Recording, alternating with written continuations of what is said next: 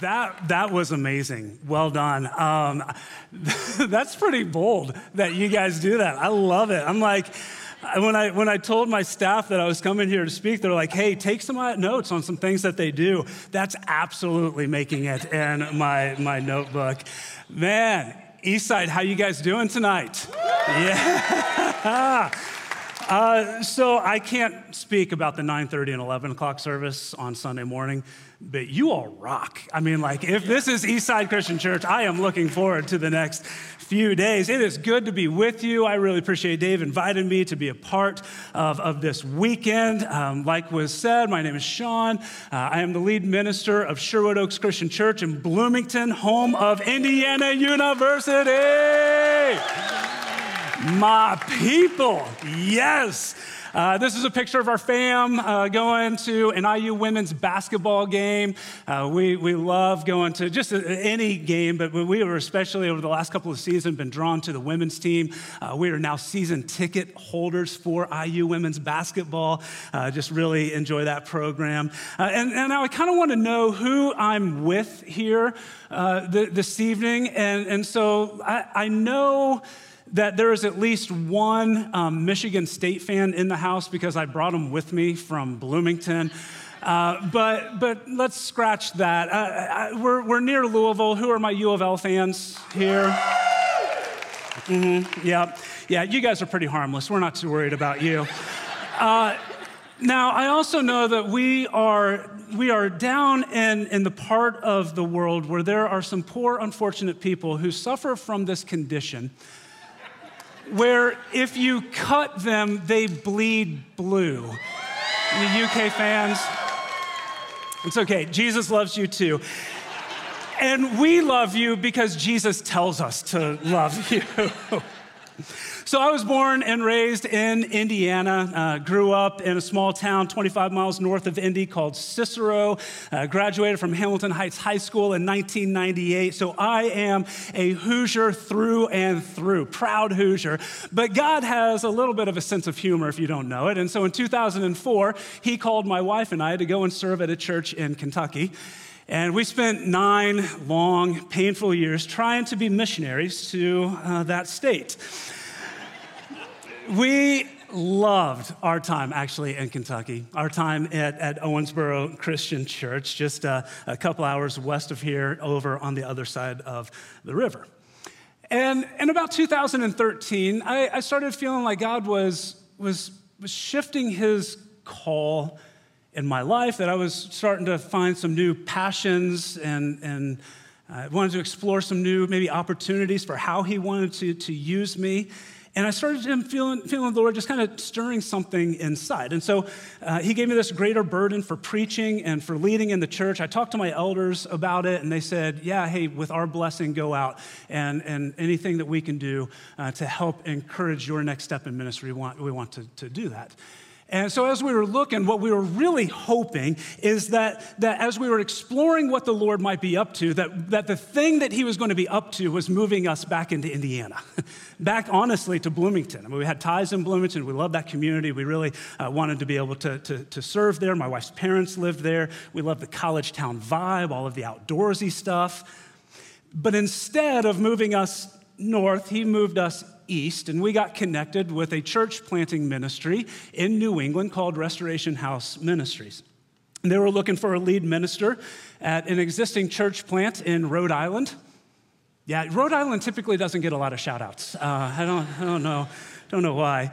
But this church plant was just a couple of years old, but they had already gone through just a really difficult season in their young history. They had already experienced a church split. Their entire plant team had turned over.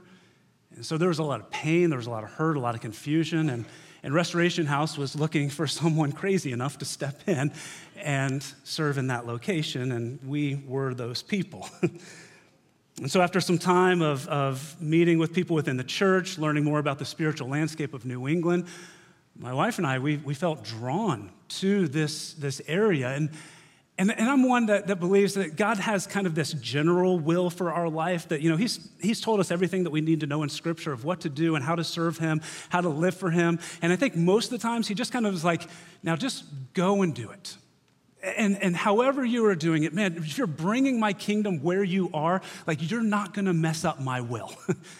But I think there are some times we see it in Scripture, and sometimes we experience it in our life, where there seems like there is a very specific call that God is saying through a burden, through his word, through other people around us in our life, saying, no, this is where I'm sending you. And my wife and I felt that type of calling to Rhode Island. And we knew that it was going to be really hard, but we were trusting that the Lord was going to lead the way. We didn't really know anybody. Our girls were young. In fact, our youngest hadn't even turned a year old yet. We were leaving our support system behind. We were leaving our family behind. And on top of that, my parents had just recently gotten a divorce. And my mom's health was starting to fail. She had this disease that was really starting to take a toll on her life. But she was supportive when we told her, and we felt called, and so we packed up and we moved to New England. It was one of the biggest steps of faith that we had taken as a family. And as a church, we weren't quite able to ever catch the momentum that we needed. We saw some incredible things happen, God do some work in people's lives that we just couldn't explain. I mean, it was really amazing, some of the things that we got to see God do while we were in Rhode Island, but we just were never really able to get over some of that pain that the church experienced in those early days. And despite our best efforts, despite a whole lot of prayer, we just weren't really going anywhere, and it was confusing to us. We both felt so strongly that the Lord was calling us there and was going to provide, and yet I felt like such a failure because we weren't meeting some of the goals that we needed to meet. And on top of that, my mom's disease started to take a turn for the worse. Her health issues started to escalate quickly. And I was the only one in our family that could really take care of her. And I lived 16 hours away, so I found myself driving back and forth from Rhode Island to Indiana to look after her, to take care of her, and then try to go back and lead this church that was struggling. And it just was such a difficult season of my life. I shed a lot of tears. I prayed a lot of angry prayers up along I-90. And one day I got the call that my mom wasn't doing very well, and that we should probably get there as soon as we could. And so we packed up and we drove all through the night, and on the morning of July 8th, 2016, I held my mom's hand as she took her last breath, and she passed from this life to the next. And if you've been through something like that, you know that feeling. There's just this numbness that settles over you. And that's where I was. I felt numb. I preached my mom's funeral. I started the process of closing her estate, and then I went back to this church that was struggling, that was barely getting by, that I trusted that God was going to move and restore, and it just wasn't. And when I came out of this mental fog that I found myself in, I found that the only emotion that I was feeling was anger. I was angry that my mom died. I was angry that my dad abandoned my mom when she needed him the most, that she spent the last 3 years of her life practically alone. I was angry that I'd moved my family halfway across the country for this. And I vividly remember a night crying out to God, saying, God, where are you? What are you doing? And I said to him more than once, because what it feels like you're doing, God, is that you led us to New England just so that I could watch my mom die from a distance. It felt cruel. It was disorienting. It wrecked my faith. I wasn't sure what I believed. I wasn't even sure about the goodness of God. I was questioning everything. And that time in my life made me wonder about God's goodness. And we ended up leaving the church, moving into my in-laws' basement. And quite honestly, I thought that I was done with ministry. Didn't want to go back. And the worst part of it all is that what felt like in that moment when I needed God the most, he was completely silent. Have you ever been there before? Like maybe you're there right now, tonight. You came limping into church tonight, hoping to meet a God that you once knew or were convinced, or you know somebody who is convinced that he is real, and you're just like, I don't feel it, I don't know, but you're here tonight hoping to encounter that God. Have you ever experienced the season that the mystics call the dark night of the soul? It's in times like these where it's really easy for us to wonder, God, where are you? What are you doing? Walking through times of suffering and pain is what leads a lot of people to question their faith or maybe to walk away from it altogether. Maybe you have someone that you love, that's their story. And what makes it even harder is that in those times of life when we're struggling, what makes it even harder is those moments when it just feels like God is silent, like you cry out and there is no one there, like you pray and your words just go up to the ceiling and then they fall right back down to the floor. In times of silence, we tend to question everything that we thought that we believed. We question, we wonder, God, do you even care? Or we question his power, and we wonder, God, are you even powerful enough to do something? And if you are, then why aren't you? And as difficult as life can be, sometimes the pain is only magnified by the apparent silence of God. Which is why I believe, and what I found in my own life, that times of silence reveal the strength of our faith. The silence of God reveals what our faith is really made of. If we're truly confident in what we hope for and assured of what we do not see, which is the definition of faith that the author of Hebrews gives in chapter 11, verse 1. Silence puts our faith to the test, and it has a way of exposing what or who we actually worship. Those things in the moment when we are hurting or when we are angry or when we are lonely or when we are just exhausted, those things and those people that we run to become our functional saviors that we try to look to escape and for comfort. And so it could be that website, that habit, that person. Times of silence reveal what or who we worship. They reveal the strength of our faith, what it's really made of. But if we allow them to, times of silence can also strengthen our faith. They can make us draw closer to the Lord. They teach us how to walk with a greater sense of trust, even if, again, we walk with a limp. The silence of God reveals the strength of our faith, and then it becomes a training ground for our faith to grow, which is probably why so many of us have experienced a season like that. In fact, could you just be a little vulnerable right now? And raise your hand if you'd say that you've experienced that season of silence in your own life. And so if you're in that place right now, look around. There are people. They don't know your story because it's unique to you, but they know what it's like. It's probably why so many people in Scripture went through times like that as well. And today we're going to explore this account in Abraham's life where he walked faithfully through the silence of God.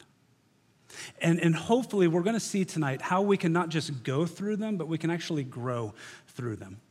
And so if you have a Bible or a Bible app that you like to use, I invite you to turn with me to Genesis chapter 22. We'll also have the words up on the screen. And if you didn't bring a Bible tonight, you're not alone, because I didn't either. I had like 3 back-to-back meetings before having to leave Bloomington, and I got my iPad and my water bottle and my friend, and I left my Bible in my office. And so Dave is being gracious enough to let me use his. Thanks for that, bud. Appreciate it.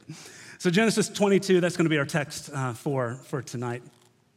In a blog post that I read earlier this summer, Randy Alcorn says, the call to wait on God is an invitation to trust and hope.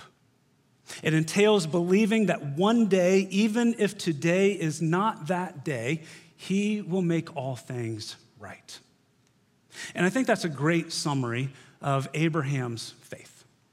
In Genesis 12, God tells Abraham to uproot his entire family, to leave everything that he had ever known, and just start walking to a land that he'll show him and tell him to stop. And so that's what he did. Abraham, Sarah, they packed up their bags, all their belongings, and they started walking, not knowing where God was leading. The only thing that they knew was that God was going to provide for them, and he was guiding them to this promised land that he was going to show them, and that he was going to build a nation through them. Later in his old age, God made a promise to Abraham that his descendants would be as numerous as the stars in the sky. The only problem is that Abraham and Sarah did not have any children at the time, and they were well past their childbearing years. But God makes this promise to Abraham and his wife Sarah in Genesis 17:19. He says, then God said, yes, but your wife Sarah will bear you a son, and you will call him Isaac. And then he makes this promise: I will establish my covenant for his descendants after him. And so all of these promises that God makes Abraham about building a nation, about numerous descendants, all of them hinge on his son Isaac, that God would eventually provide, which had to make what happened next so confusing for him. Genesis 22, verse 1. It says, sometime later, God tested Abraham. He said to him, Abraham, here I am, he replied. Then God said, take your son, your only son, Isaac, whom you love, and go to the region of Moriah. Sacrifice him there as a burnt offering on one of the mountains I will tell you about. And this had to leave Abraham with so many questions. Like, we know from the text that God is testing the genuineness of Abraham's faith, but Abraham doesn't know that. All that he knows is that God, who promised to build a nation through this son, is now telling him to sacrifice Isaac as a burnt offering. I imagine Abraham wondering, God, this isn't like you. What are you asking me to do? Why are you asking me to do it? What are you doing? But just like he had always done, Abraham was faithful. He trusted God and he followed. Verse 3 says, early the next morning, Abraham got up and saddled his donkey. He took with him 2 of his servants and his son Isaac. When he had cut enough wood for the burnt offering, he set out for the place God had told him about. Did you catch that? He takes his son and he takes the wood for the burnt offering, and they start walking. And it says in verse 4, on the 3rd day, Abraham looked up and saw the place in the distance. 3 days. 3 days of silence. 3 days of unanswered prayers and questions. 3 days of crying out on the inside for God to spare this son that he loves. And the author doesn't go into any details about what Abraham was feeling during those 3 days, but I mean, we can put ourselves in his shoes, right? Anger, betrayal, sadness, fear. Abraham had to be feeling all of these things in those days of silence. And meanwhile, God left him in that silence alone.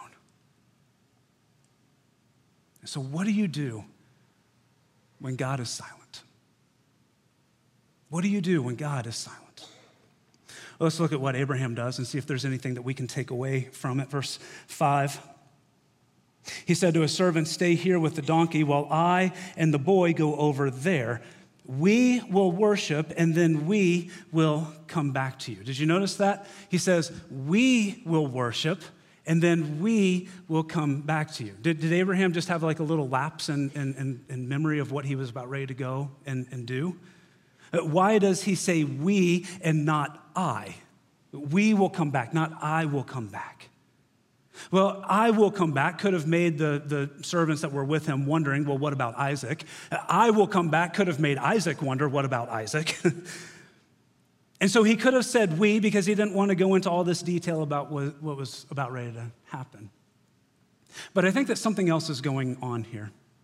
In Hebrews 11, the author gives us some insight into Abraham's thought process that the narrative doesn't. Hebrews 11, verse 17, it says this: "By faith Abraham, when God tested him, offered Isaac as a sacrifice. He who had embraced the promises was about to sacrifice his one and only son. Even though God had said to him, 'It is through Isaac that your offspring will be reckoned.' Abraham reasoned that God could even raise the dead." And this is fascinating to me. Abraham had no concept of the dead coming back to life. In Abraham's life and in his faith, dead things had always stayed dead. And yet he took everything that he knew about God's power and his strength, combined with his care and his promises, and Abraham reasoned that God must be planning to raise Isaac back to life. That's why he says, "We will come back to you." He had reconciled in his heart and his mind that this good and faithful God would be true to his promises, and so there must be more to what is going on here than what I can see right now. But even still, knowing that does not make walking by faith any easier. And then Isaac asked a question that had to pierce the heart of his father. Verse 6. Abraham took the wood for the burnt offering and placed it on his son Isaac, and he himself carried the fire and the knife. As the two of them went on together, Isaac spoke up and said to his father, Abraham, "Father." "Yes, my son," Abraham replied. The fire and the wood are here," Isaac said, "but where is the lamb for the burnt offering?" Abraham answered, "God himself will provide the lamb for the burnt offering, my son." And the two of them went on together. See, I think in those 3 days of silence, Abraham never stopped listening and wondering what God is up to. And we see in this passage Abraham leaning into what he knows about God, trusting what he knows to be true about him. Abraham could look back on his life and see all of the ways that God had provided, all of the ways that he had been faithful to his promises, all of the ways he had come through. From when he left his homeland to go to a place that God would show him, to providing a son for him when they were well past their childbearing age. God had always provided for Abraham, and he trusted that he would do it again. Verse 9, when they reached the place God had told him about, Abraham built an altar there and arranged the wood on it. He bound his son Isaac and laid him on the altar on top of the wood. Then he reached out his hand and took the knife to slay his son. But the angel of the Lord called out to him from heaven, "Abraham, Abraham." "Here I am," he replied. "Do not lay a hand on the boy," he said. "Do not do anything to him. Now I know that you fear God because you have not withheld from me your son, your only son." Again, in those 3 days of silence, Abraham was listening for the voice of God to speak through the silence, and he kept walking in faith, waiting for God to speak again, and at just the right time, he did. And so what can we learn about walking in faith through the silence of God from this account of Abraham's life? How can we engage in those moments of silence in our own life when God feels absent or distant or far away? How can we not just go through those times, but actually grow through them? I want to share some things that I've learned from this text and from my own times of walking through the silence of God. And the first thing is this: embrace the hardship. Embrace the hardship. And the silence of God can be so frustrating.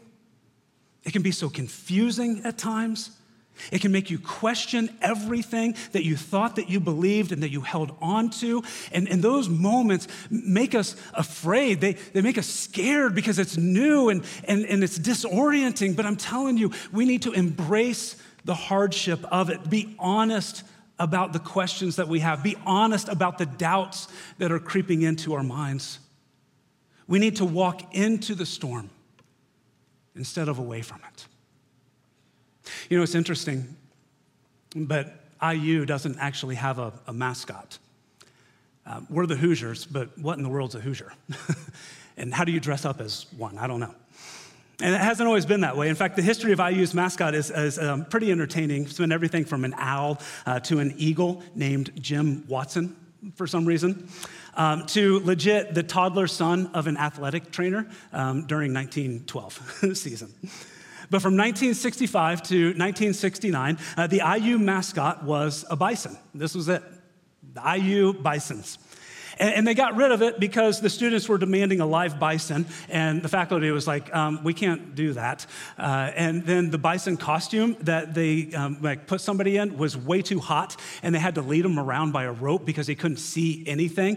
And that's not a really good look for us. And so the bison went away, and now we're just the Hoosiers. And a member of our church who's a department chair at IU, he started this Bring Back the Bison campaign during COVID.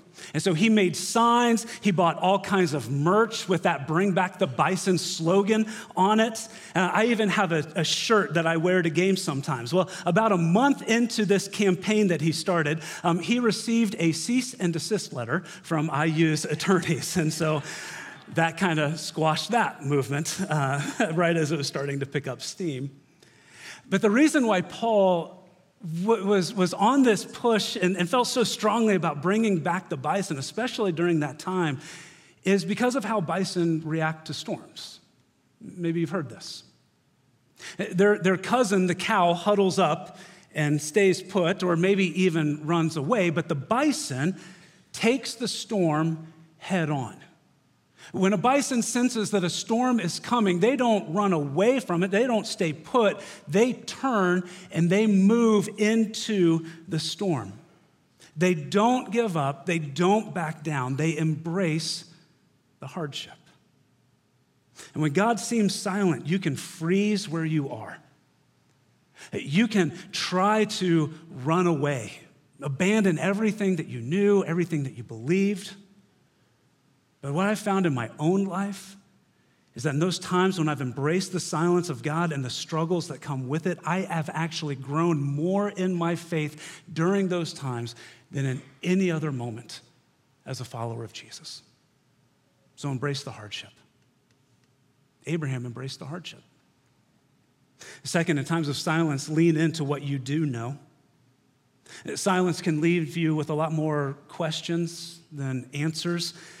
And we have tendency to focus on the questions and what we don't know, but I'm telling you, lean into what you do know, where the Lord has moved, what he has done in your life, instead of focusing only on the things that you don't know, that you don't understand.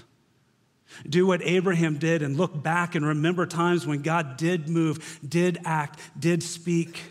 Lean into the characteristics of God that you have experienced before and remind yourself who he is and what he is like, not what your emotions are telling you in that moment.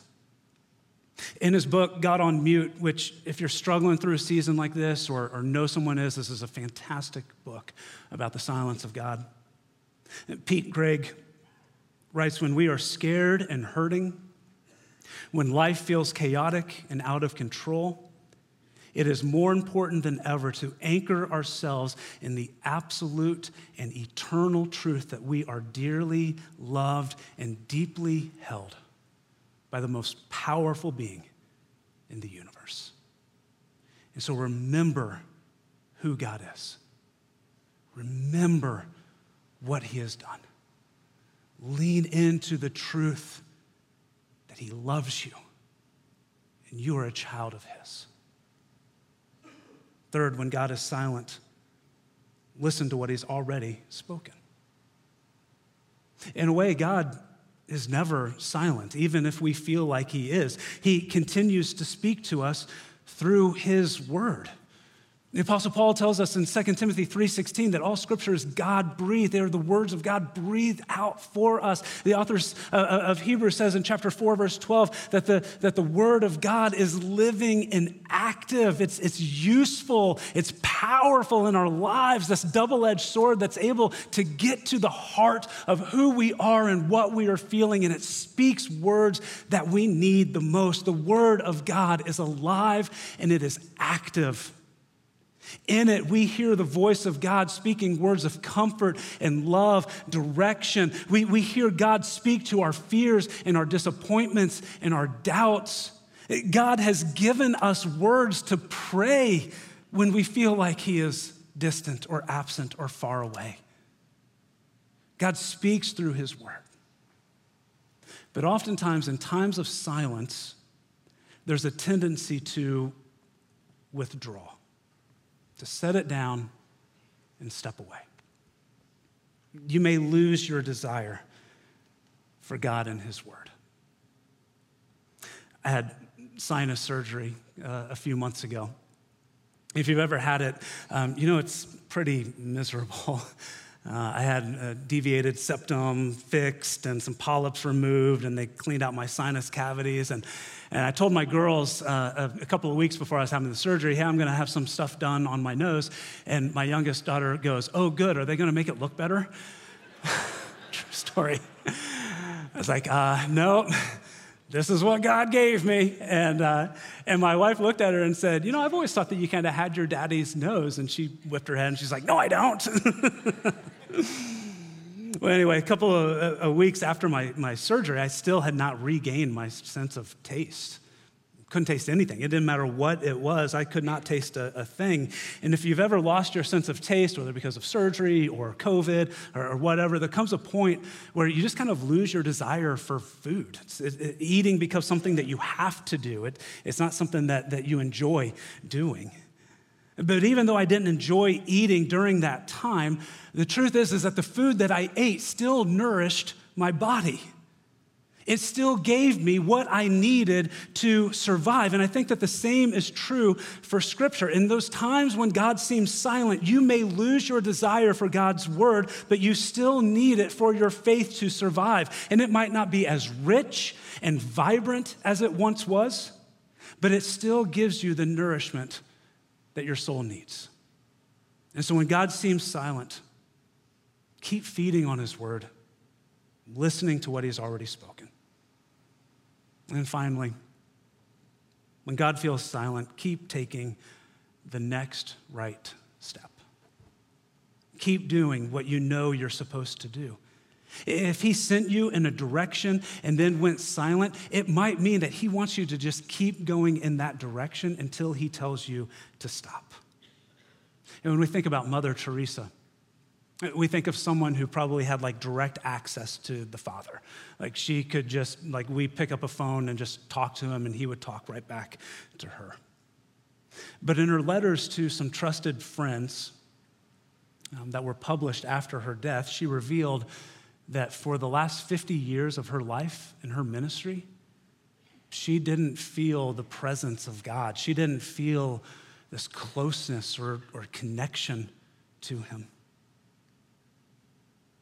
And some people actually used that against her. They called her a hypocrite. But instead of focusing on her despair and giving up, Mother Teresa fixed her eyes on the God that felt silent. She kept taking the next right step, doing the next right thing. And so when God seems silent, don't give up. Don't get discouraged. Keep pressing on.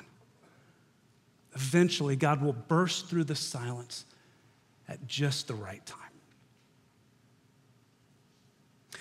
Living in my in-laws' basement for a few months gave me a lot of time to reflect on the previous 4 years of ministry and life and everything that had happened. And after a month or so of trying to figure out what was next, I asked Tom Ellsworth, who was the lead minister at Sherwood Oaks at the time, if he and I could just meet for lunch, and he graciously agreed. And we had a great conversation, and at the end of it, Tom said, hey, I'm going to be out in just a couple of weeks, and I'm having a really hard time finding someone to preach. Would you be willing to step in and preach? I'm like, Tom, did you listen to anything that I said over the last 2 hours? Like, bro, I'm a mess. But he was desperate. And I don't know if you know much about the church planter's life, but it's not real lucrative. And our bank account was running low, and honestly, I could have used the cash. And so I said yes. And in the text that week was the story of Samson. It's a story about a good God redeeming a great moment of failure. It's a story of grace. And it's exactly what I needed to hear. God used that text to restore my faith. He spoke through that experience and he said, Shawn, I am not done with you yet. And 6 years later, I am so grateful for a God who did not give up on me, even though I was this close to giving up on him. So God may feel silent right now, but at just the right moment, he is going to burst through the silence and he is going to speak the very words that you need to hear, which is what we see in our text. God broke his silence, saved Abraham's son, and then provided a sacrifice just like Abraham believed he would. Verse 13, Abraham looked up, and there in a thicket, he saw a ram caught by its horns. He went over and took the ram and sacrificed it as a burnt offering instead of his son. So Abraham called that place, the Lord will provide. And to this day, it is said, on the mountain of the Lord, it will be provided. Abraham trusted that God would provide the sacrifice needed to save his son, and he did. And so he called that place, the Lord will provide. And little did he know that thousands of years later, in that exact same spot, on that exact same mountain, Jesus, God's one and only son, whom he loved, would later walk up to that same place on that same mountain, faithfully going where the Father was leading him. Jesus was familiar with the silence of God. And that night before he walked to the spot where he'd be crucified, Jesus prayed and pleaded with God 3 different times to take this cup of suffering from him. And 3 different times, God answered with silence. And you see, Jesus did not just carry our sin to the cross and die the death that we deserved. He experienced everything that we experience, including the silence of God. He knows the pain and the anguish, and he is our perfect example of walking in faith when God seems silent. And so from the Garden of Gethsemane, Jesus went to the cross and allowed himself to be pierced, and God was silent. All of his friends abandoned and betrayed him, and God was silent. On the cross, Jesus cried out to his Father, and God was silent. He pleaded, my God, why have you forsaken me? And God was silent. After his death, they took his body down and they placed it in a tomb, and God was silent. And the disciples mourned, and all hope seemed lost, and God was silent. But after 3 days of silence, God spoke, and the tomb and the stone was rolled away, and Jesus was resurrected. God spoke loudly to us through the power of the resurrection. He provided a way for us to be forgiven and set free from our guilt and our sin and our shame. He provided the substitute sacrifice that we needed on the mountain called the Lord will provide. He provided Jesus. He provided a way for us to find new life and a fresh start through him. I had the opportunity to go to Israel just a few months ago. And if you go to this place where it's believed that Jesus was crucified, you'll look up in that church and you'll see two murals overlooking it. And one is Jesus on the cross and people mourning. And the other is Abraham looking through his son, seeing the ram, seeing Jesus behind it. Jesus is the substitute sacrifice that we need. The silence of God can oftentimes feel deafening, but even in the midst of it, we can walk in faithfulness and we can trust that at just the right time, God will break through the silence and speak the words we need to hear. Thanks for letting me share with you all tonight. Let me close this in a word of prayer.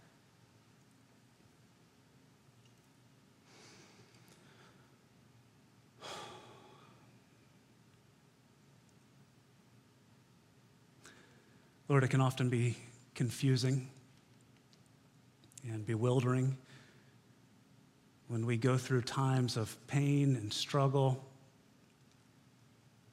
when we go through times of darkness, and we look around and we wonder where you are and what you're doing. We wonder why you haven't come and rescued us from this now yet. Lord, would you please give us the faith to continue to walk with you, to embrace that hardship, to lean into what we know to be true about you, to keep listening to your word and what you want to speak to us, and to just keep doing the next right thing.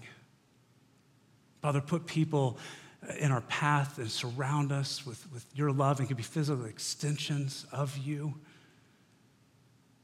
And Lord, if there's anyone here tonight that is struggling, God, would you just give them the courage to open up and share that with someone?